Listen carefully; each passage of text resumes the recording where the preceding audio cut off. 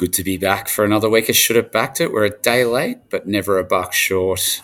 I'll introduce you to our guests before we get there. Just a reminder that you can get in touch with the show via Twitter or via email. Both of those are in the show notes. Okay, one by one. Chris Finuccio, a racing editor for News Corp. G'day, Big V, as we call you. How are you, mate? Hello, John. I don't mind the Thursday recording. I was able to watch maths last night. I like watching the dinner party on the Wednesday night. Our punting expert is Philip Georgios. G'day, Phil. How are you going?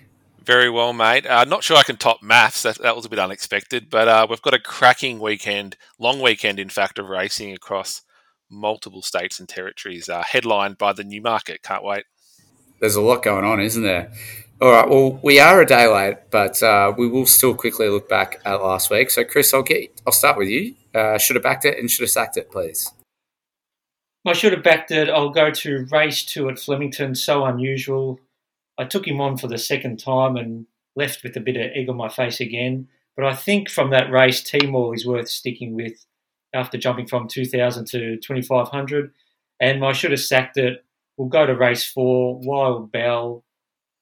There's been a few WA horses that haven't been running up to their spruik in the last couple of weeks, and this was another one as well. So I think just be wary of the WA horses coming across, and also their prices that they're going up as well. Yeah, well, my should have backed it was at Flemington in race 3, and it was one of Big V's best bets of the day, Kalos.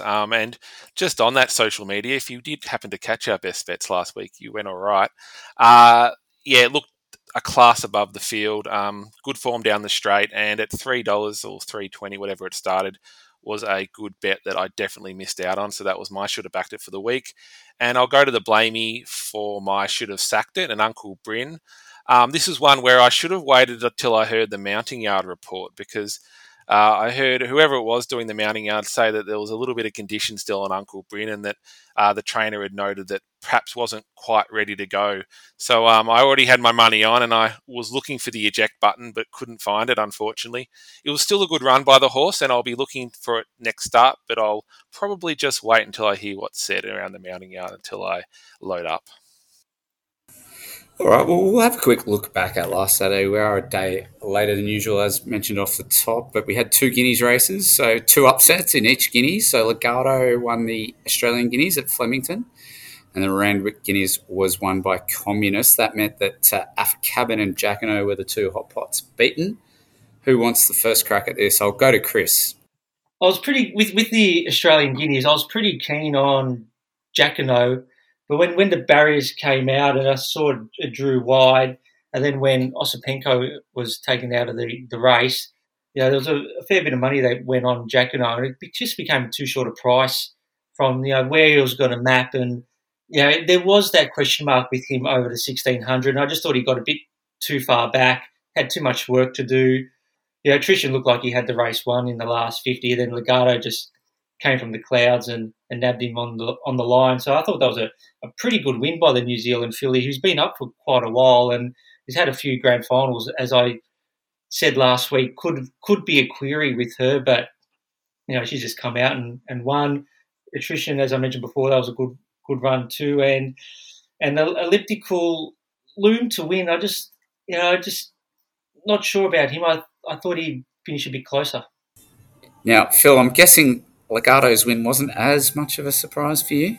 I was going to raise that as a point of order there, Corbet. I think that was one of our best bets on the Twitter handle for those that picked up that. So Legato's win was actually pretty phenomenal. It did not look like it was going to get a run all the way down the straight, and obviously there was that terrible fall that we'll likely discuss as well. But it absolutely flew in that last 100 metres. Jacquino was past it, and it's gone past everything in the blink of an eye. So that was a really eye-catching win. So certainly no upsets from my perspective. I do think that there was an upset up in Sydney there with Communist.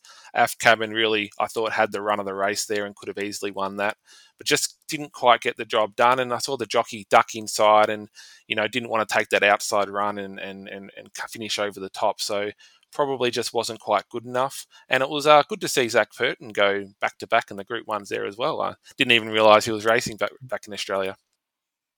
Now, 3 other winners I want to cover from last Saturday. Chris, I might throw to you for the first two of them because I don't think Phil's going to want to talk about the Canterbury Stakes or the Challenge Stakes.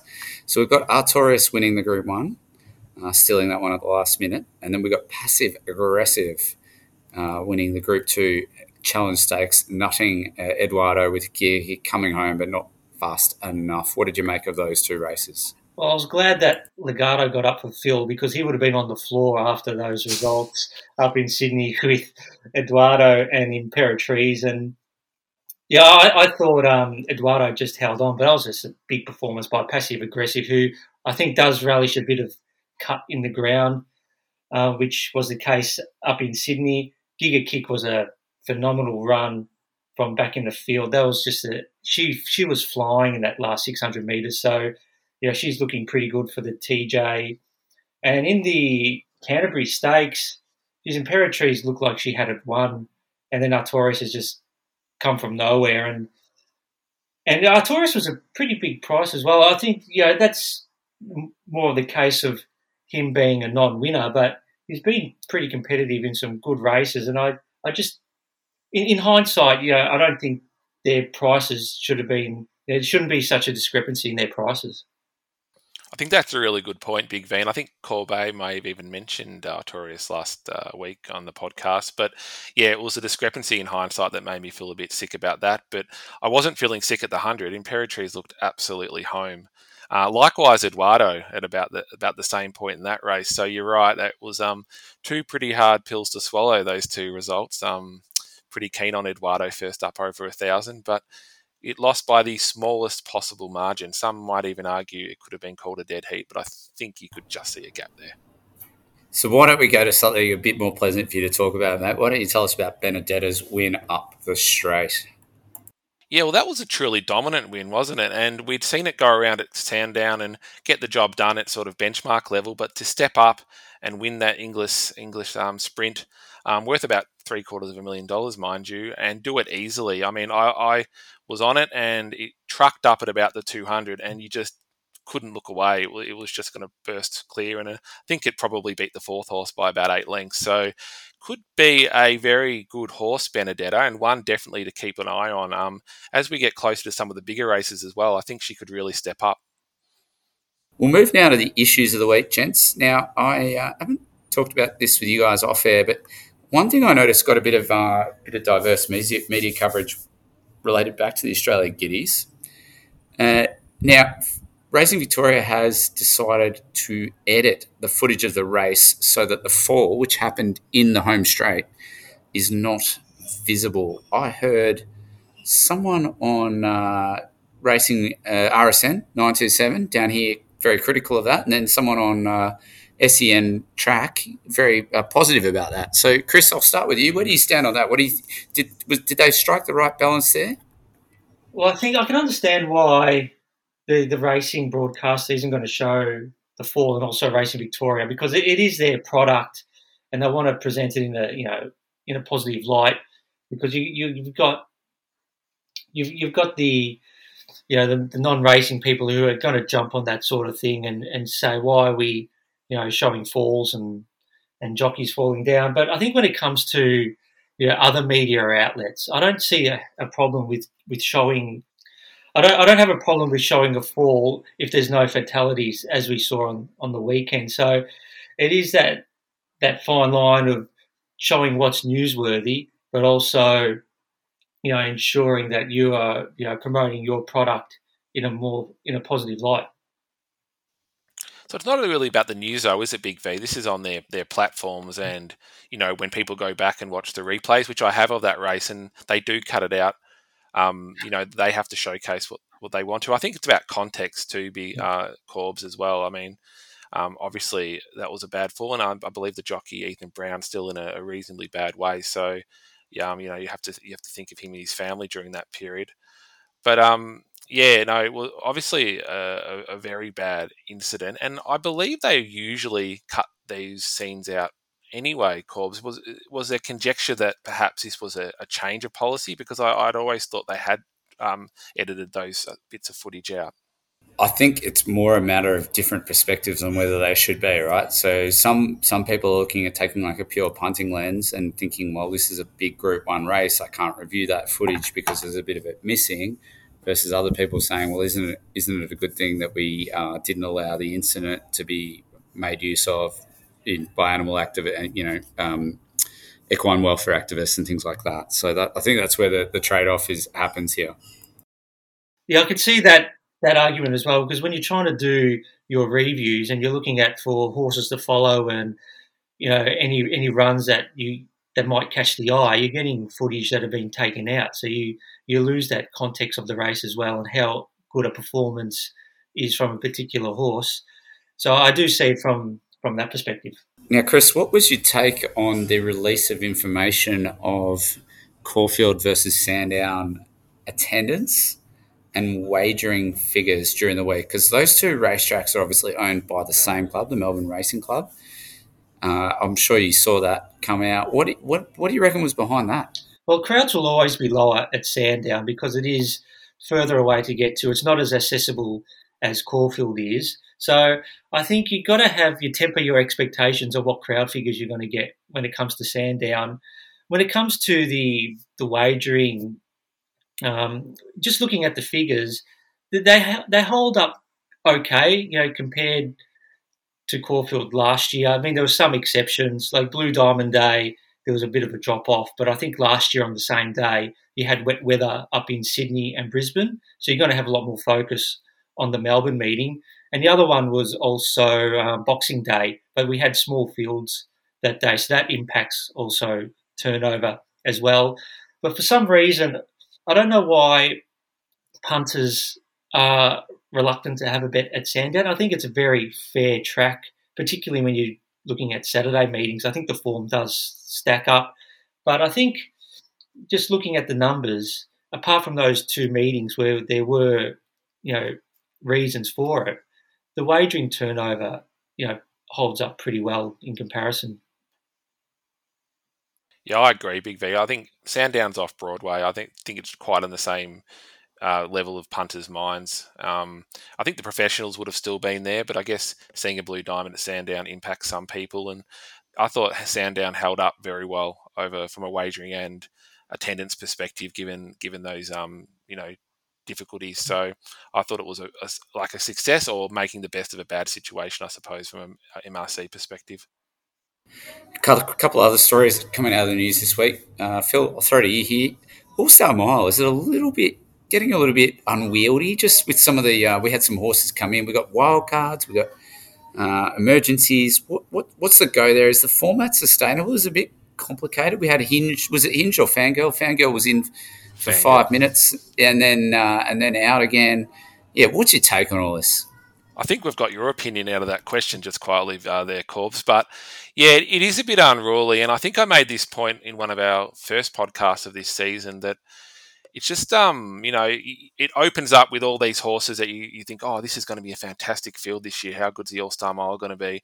And then it slowly gets dwindled away until there's only a couple of real chances in the race and a couple others. But it kind of has lost it a little bit, hasn't it? It's kind of all over the place. I couldn't tell you who the horses are in the race or who the wild cards are or how that's all panned out, because it's continually changing and it's very unclear. So I think they do need to think about how they make the format a bit more stable and consistent and easy to follow for punters and people that are interested.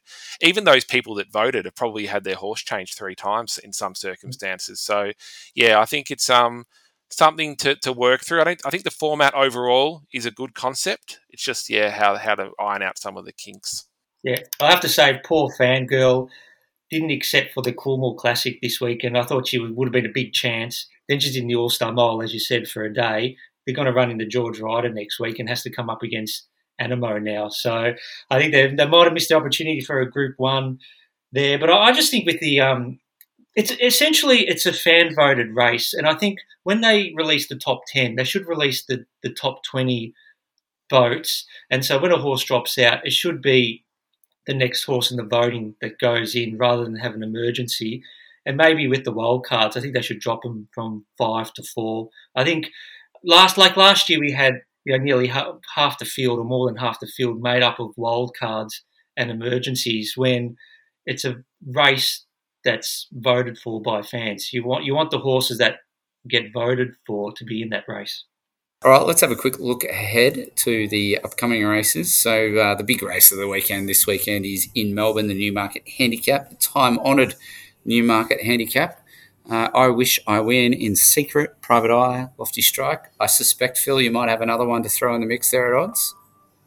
Yeah, look, I think the market's pretty fair in terms of those at the top of the market. I think I Wish I Win is a deserved favourite for the race. In Secret, obviously, 3-year-old there has done nothing wrong and is drawn really well, I think, down the straight at Flemington.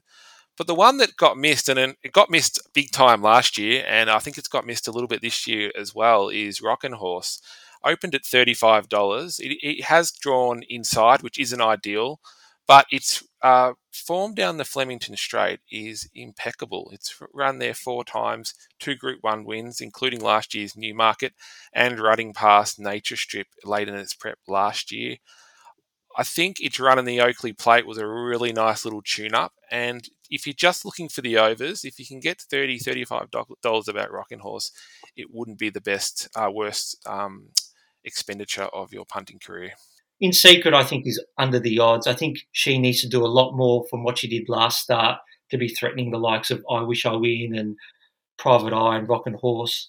But I could be wrong. But I've got I Wish I Win on top in a pretty good race. So I'll get you guys each to nominate another winner for me from the weekend upcoming, but I'll just remind the listeners, we've got the Matron and the Cooney Stakes. Matron for the mares, the Cooney for the fillies. They're both at Flemington, and then we pivot up to Rose Hill. Coolmore Classic, fillies and mares Group 1, the Far Lap Stakes for the 3-year-olds, and there are big high-stakes 2-year-olds races in both states as well. We've got the Magic Night, the Pango in Sydney, and the VRC's Size Produce. Chris, we'll start with you. Got something else for us? Yeah, I'll go to the Matron Stakes. And the more I look at this, I think this sets up really well for Barb Raider.